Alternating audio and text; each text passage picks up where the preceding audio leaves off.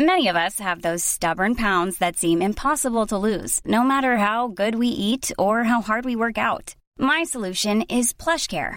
PlushCare is a leading telehealth provider with doctors who are there for you day and night to partner with you in your weight loss journey. They can prescribe FDA-approved weight loss medications like Wegovy and Zepbound for those who qualify.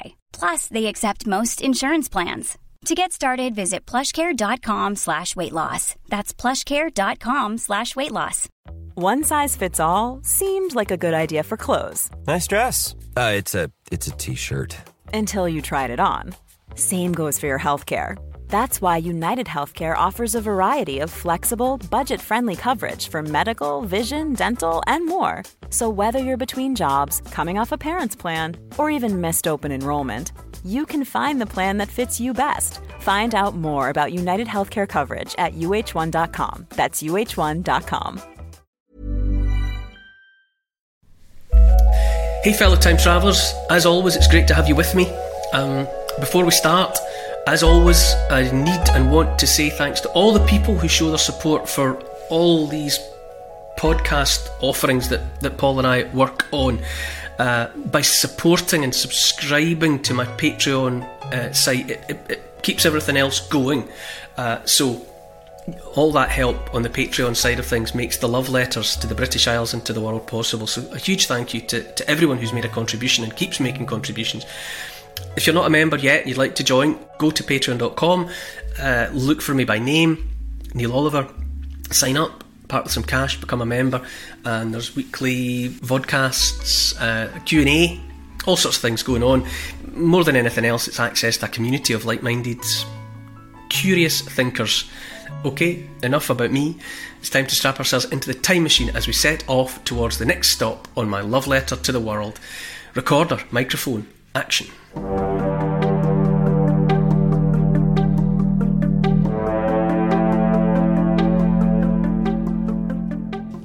Eternal life after death. Now, no one was pushing that before, but for obvious reasons it appealed.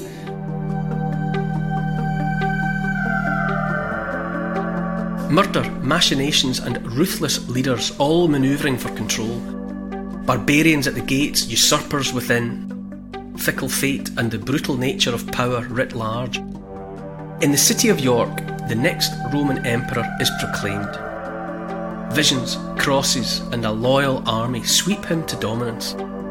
Power shifts eastwards, Christianity is accepted, and the world turns on its axis. Endeavouring to understand history in hopes of illuminating the future, I'm Neil Oliver, and this is my love letter to the world.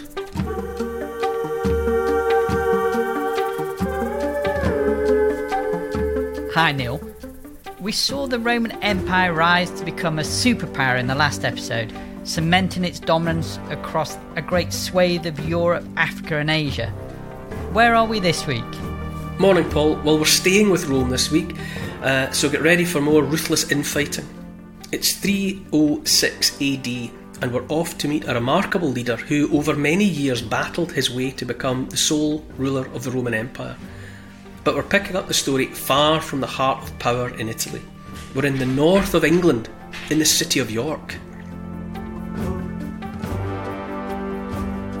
That very central of British cities. I often think York should be where Parliament sits, because it's right smack in the middle of the country and relatively accessible, but that's a story for another day. So, we're dealing with a cast of characters. Primarily we're interested in Constantine, who was a Roman. He happened to be in Britannia with his dad when his dad died, and Constantine was hailed. That was the way of things in those days. Hailed as emperor by the army, well, by his father's army actually, and during the 3rd and some of the 4th century AD. That was the way of things. It wasn't really effectively the Senate and the people of Rome that picked emperors. It was the army.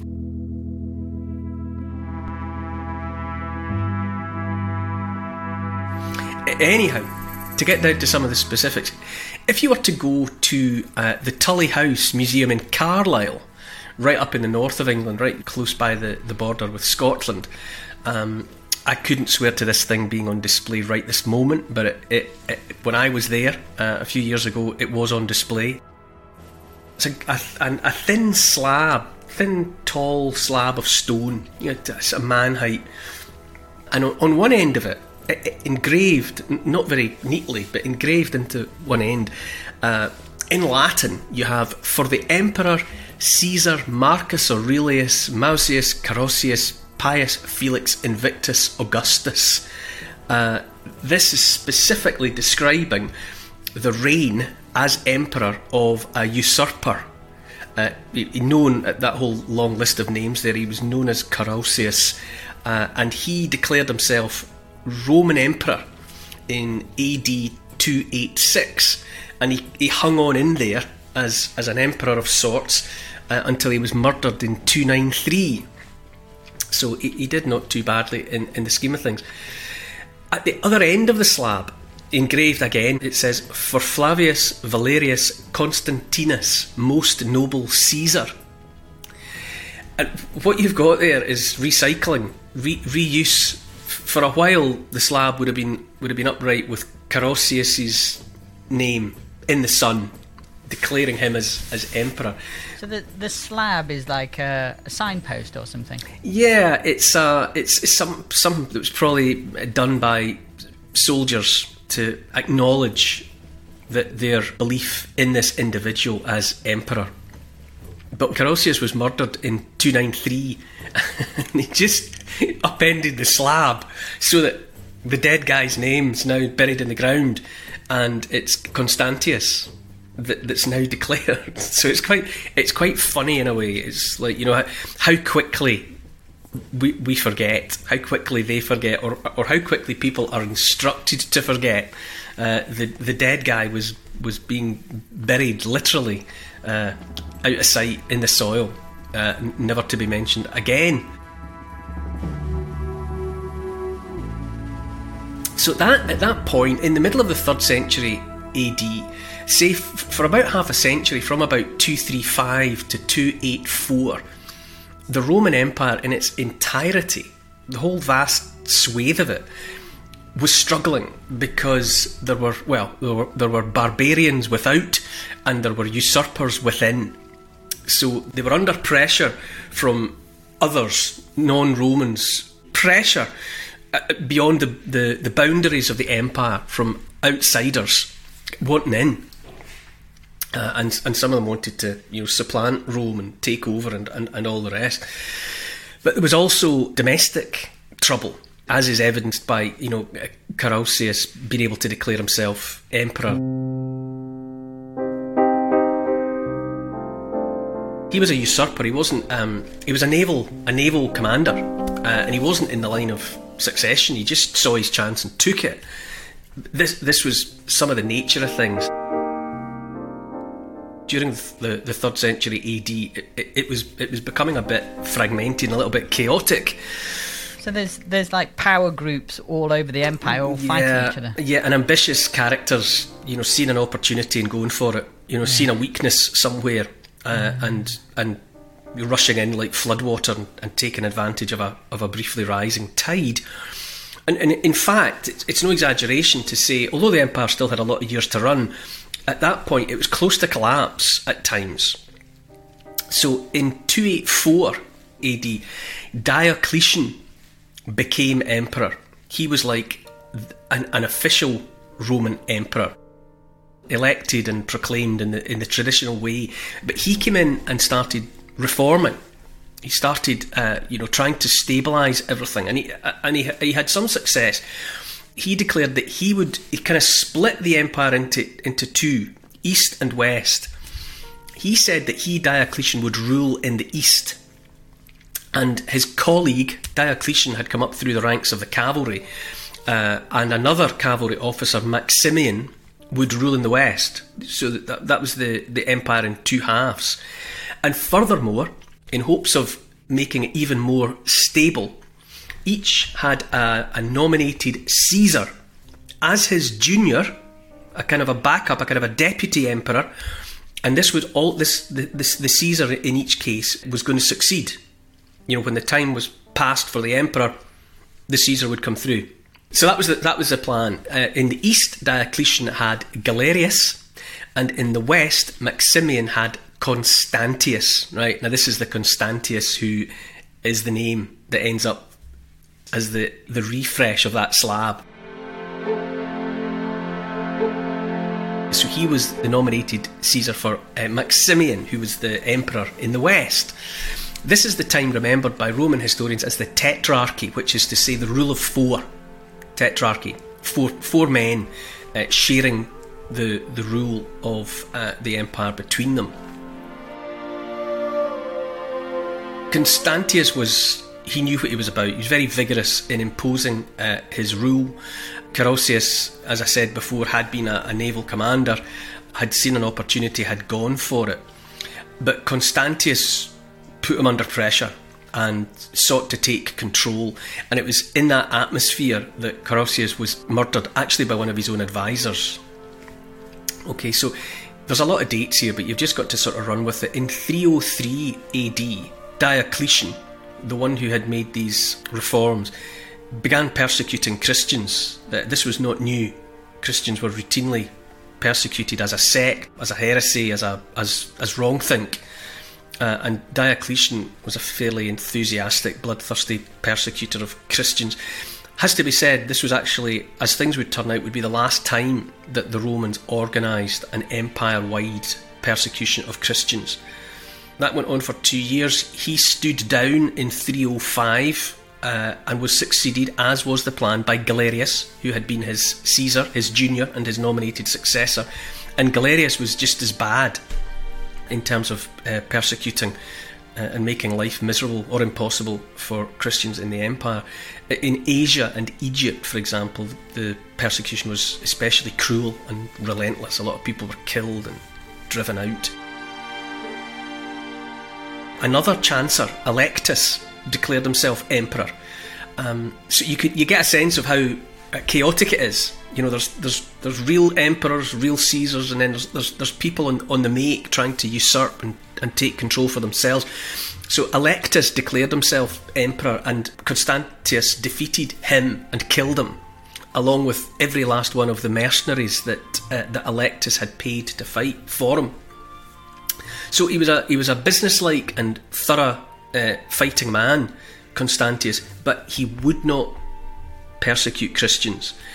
He paid lip service, because obviously this is a command that's coming down from on high, and he paid lip service to it insofar as he did, or under his orders, some Christian churches were burned and books were burned.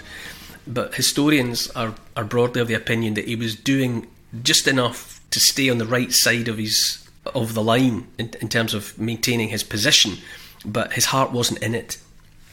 And it was subsequently claimed that Constantius was a kind of a secret Christian, that he had acquired the faith, he converted at some point, though he kept it quiet.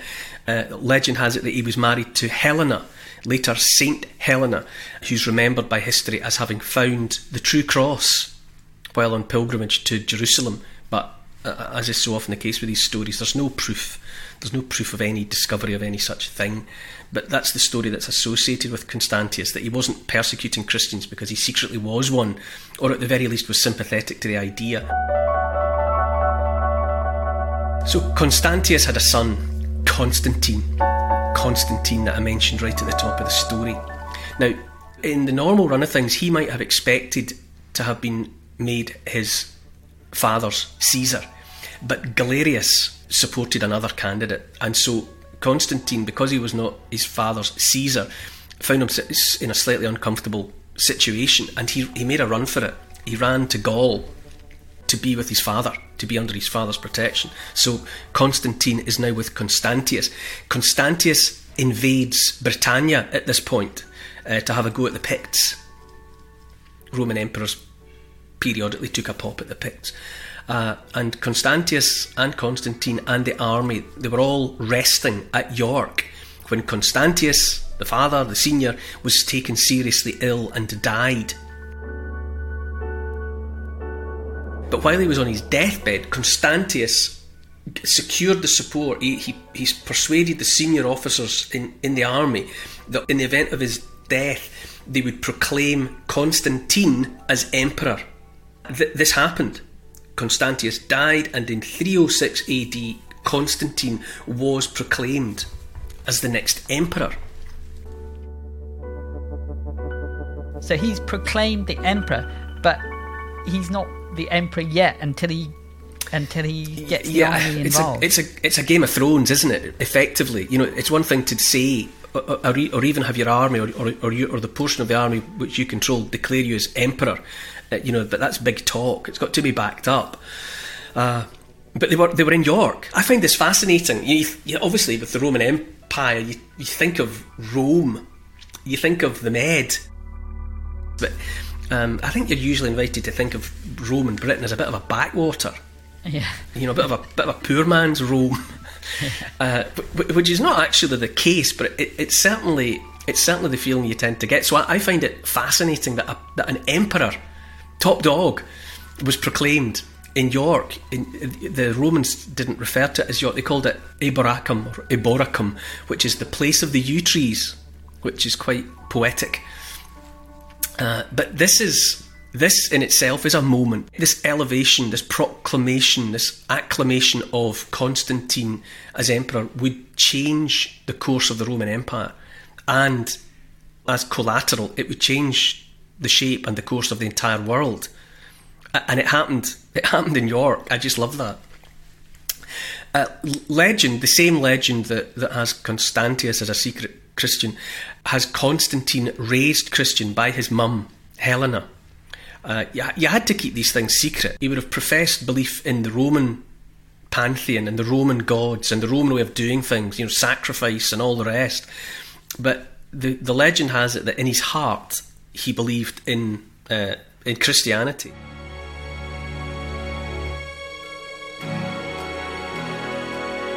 He spends no less than 20 years, Constantine, securing his position, and he does it as a soldier, not as a politician. He was a man of action, really, rather than a man of, Machiavellian politicking. He was a man of his time, say the historians, which is to say, amongst other things, men like Constantine in what's described as the late classical period, a lot of them were flirting with the fashionable, and I don't think that's, too light a word to use. It was quite fashionable to consider one God. Capitalise that, if you will. Capital O, capital G. The one God. That idea, which was coming to the fore, and had been there in places further east. You've certainly amongst the Hebrews, amongst the Jewish faith, and others. There was this notion that rather than dozens of gods, a pantheon, there was just one. And by the late classical period, educated, high-ranking men like Constantine were happy to flirt around that idea. So he's in York, which is no use to him really. He's out on the fringe of things, and he has to get back to the centre to properly establish his position as the Western Emperor.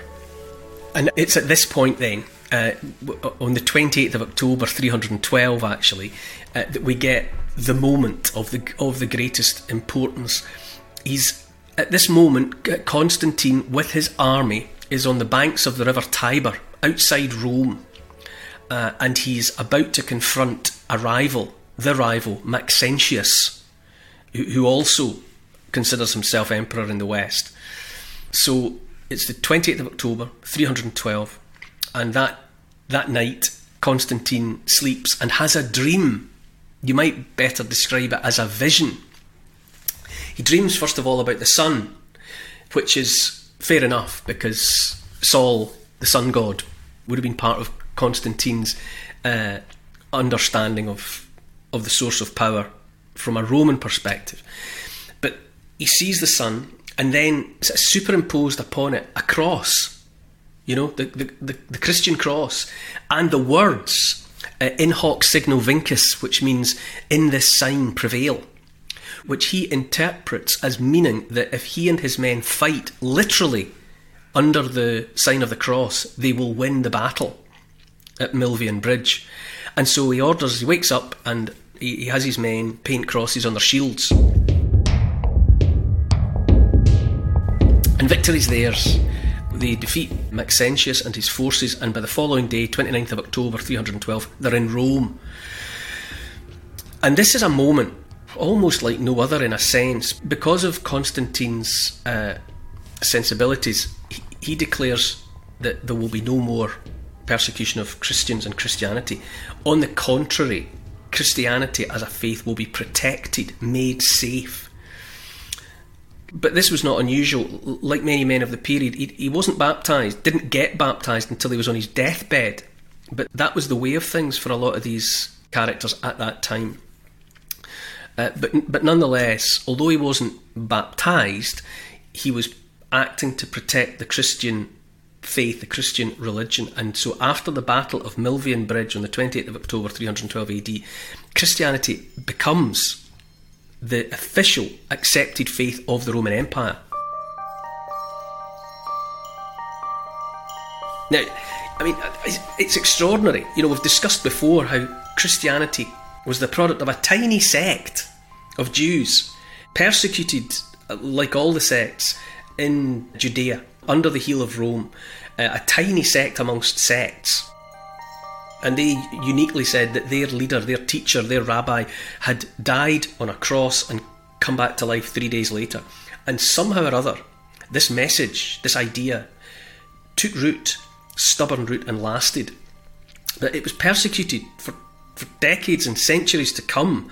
And yet, by lasting until 312 and the time of Constantine and his victory at the Battle of Milvian Bridge with an army protected by crosses, suddenly the world's their Oxter. It's all different from this moment on.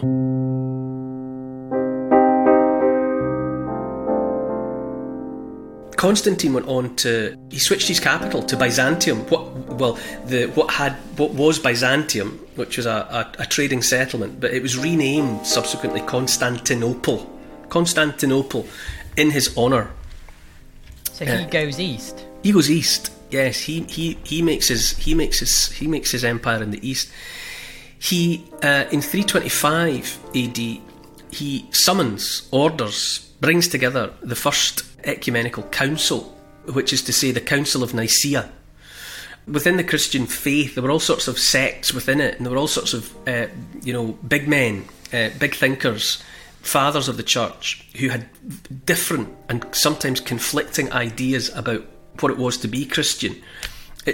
Specifically, there was a lot of bickering about the precise details of the relationship between God, Jesus Christ, and the Holy Spirit, the Trinity. There were those that said that Jesus Christ had been there from the beginning.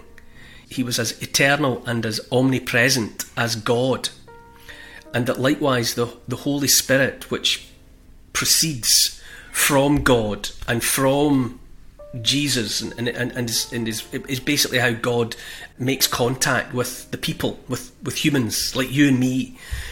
So there were those who said that the Trinity were all equal. They'd all been there from the beginning, from before the beginning. They were always there.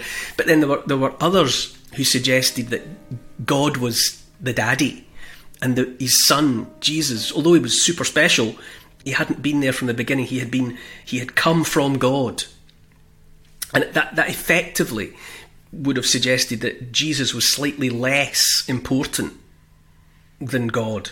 He was a product of God. So, I mean, that's a bit of a butchered summarising of part of what was going on at that time. But suffice it to say, the Council of Nicaea was brought together to try and settle it. And the Nicene Creed. Creed's interesting. Creed originally has an interesting etymology. It refers to something that was broken into two. Maybe I don't know. I suppose maybe like a piece of ceramic or an object that could be broken into two parts. Then one person could have one and the two could be brought together to prove that the person was who he said he was. So that was a creed. And then that word goes through various sort of evolutions and it comes to mean a symbol. But that's not precisely how it started out. But so you've got the Nicene Creed, which they come away from it. They have the big debate, and they come away from it having agreed about the Trinity, about the nature of the relationship between God, Jesus Christ, and the Holy Spirit. And this is the agreed foundation of what becomes the Roman Catholic Church, the Eastern Orthodox Church, and even also the Anglican Church, eventually in much, much later, and the Protestant Church. All of these take their understanding of the Trinity from the Nicene Creed, which was the product of the Council of Nicaea way back in 325, which was summoned by Constantine. So this is his enduring impact or influence upon Christianity. There's credo. Credo means I believe. It's a short form, and that's from the start of the declaration of the Nicene Creed, which starts, I believe in one God, the Father Almighty, maker of heaven and earth, of all things visible and invisible. I believe in one Lord Jesus Christ, the only begotten Son of God. That's the Nicene Creed. So this is the impact of Constantine, who basically runs for his life to where his father Constantius is in Gaul, is part of a campaign in Britannia when his father dies unexpectedly, and there at York this individual is proclaimed emperor, and after 20 years secures that position.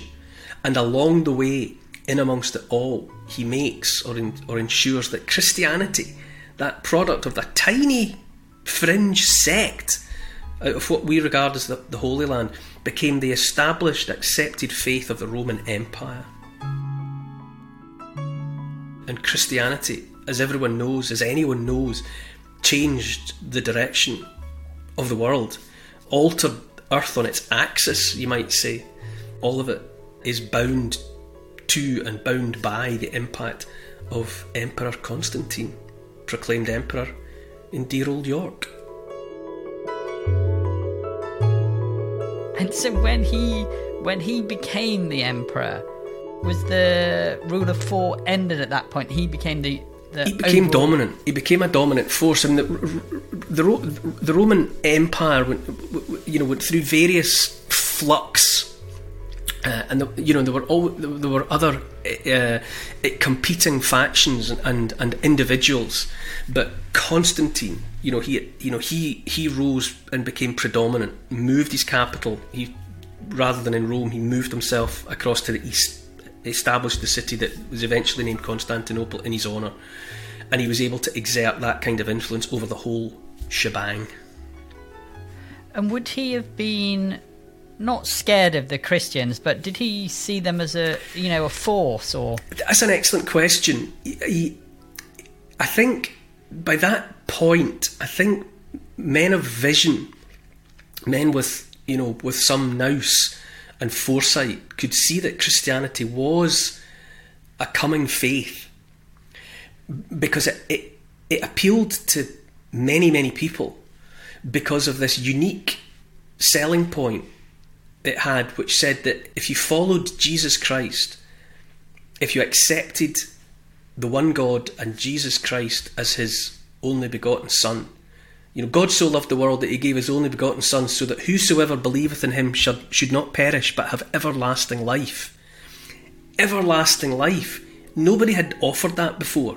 This was to Jew and Gentile. All you had to do was accept Jesus. And if you accepted Jesus into your heart, then you were guaranteed eternal life. Life after death. Now, no one was pushing that before, and for obvious reasons it appealed, and once word of that message got out, it was gaining ground, and it may well, apart from anything else, I mean, who's to say, maybe Constantine was a man of faith, maybe he genuinely believed in the Christian faith and acted as he did to protect the faith that he believed in, or maybe he was a sharp tactical operator. Maybe he was a politician as well as a soldier, and saw that he wanted Christians inside the tent pissing out rather than outside the tent pissing in. So he just hedged his bets. Rome was pragmatic. The Roman Empire was pragmatic. Part of the secret of their success was seeing that you didn't need to crush alternative ideas. It was better to kind of perform a sleight of hand and make it that, oh, that's the same as ours all along. You know, as they did with at Bath. You know, I keep mentioning that as an example, but you know, when they turned up in Bath and the locals were worshipping Sulis, a goddess of health and well-being and wisdom, the Romans had their own goddess of wisdom, Minerva.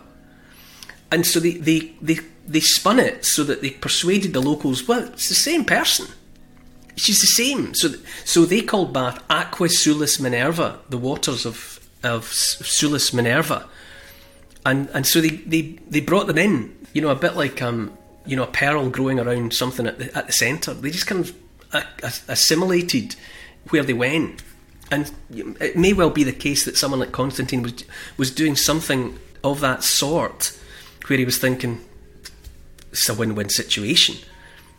Let's just acquire that as well. Add it to the toolbox. You know, but you know, who's to say? Maybe it wasn't cynical at all. Maybe he was just a man of faith, and that made all the difference for the Christians. But Christianity made all the difference to the world.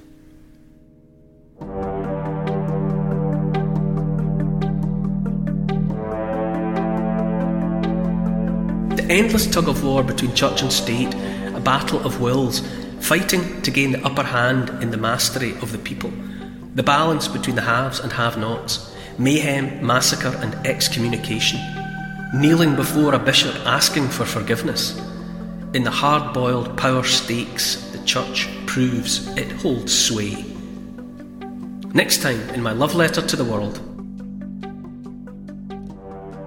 To help support this podcast and to get access to new and exclusive history and comment vodcasts every week, sign up to my Neil Oliver Patreon site. I'd love to see you there. Check out the Instagram account called Neil Oliver Love Letter. My YouTube channel is simply called The Neil Oliver Channel. And to help build this podcast, please tell your friends about it, get them listening, and write a review to convince the online crowd to join us. For further reading about these moments in time, you could try my book. It's called The Story of the World in 100 Moments, and it's published by Transworld. Neil Oliver's Love Letter to the World is produced by Paul Ratcliffe and Neil Oliver for Catnip Inc. Music is composed by Milo McKinnon. Social media and YouTube producer is Oscar CFR. Additional research is by Evie, Lucian, Archie and Teddy. Finance is by Catherine and Trudy. Post-production is by Althorpe Studios, and the graphics are by Paul Plowman. Thanks for listening. This has been a Catnip Inc. Podcasts production.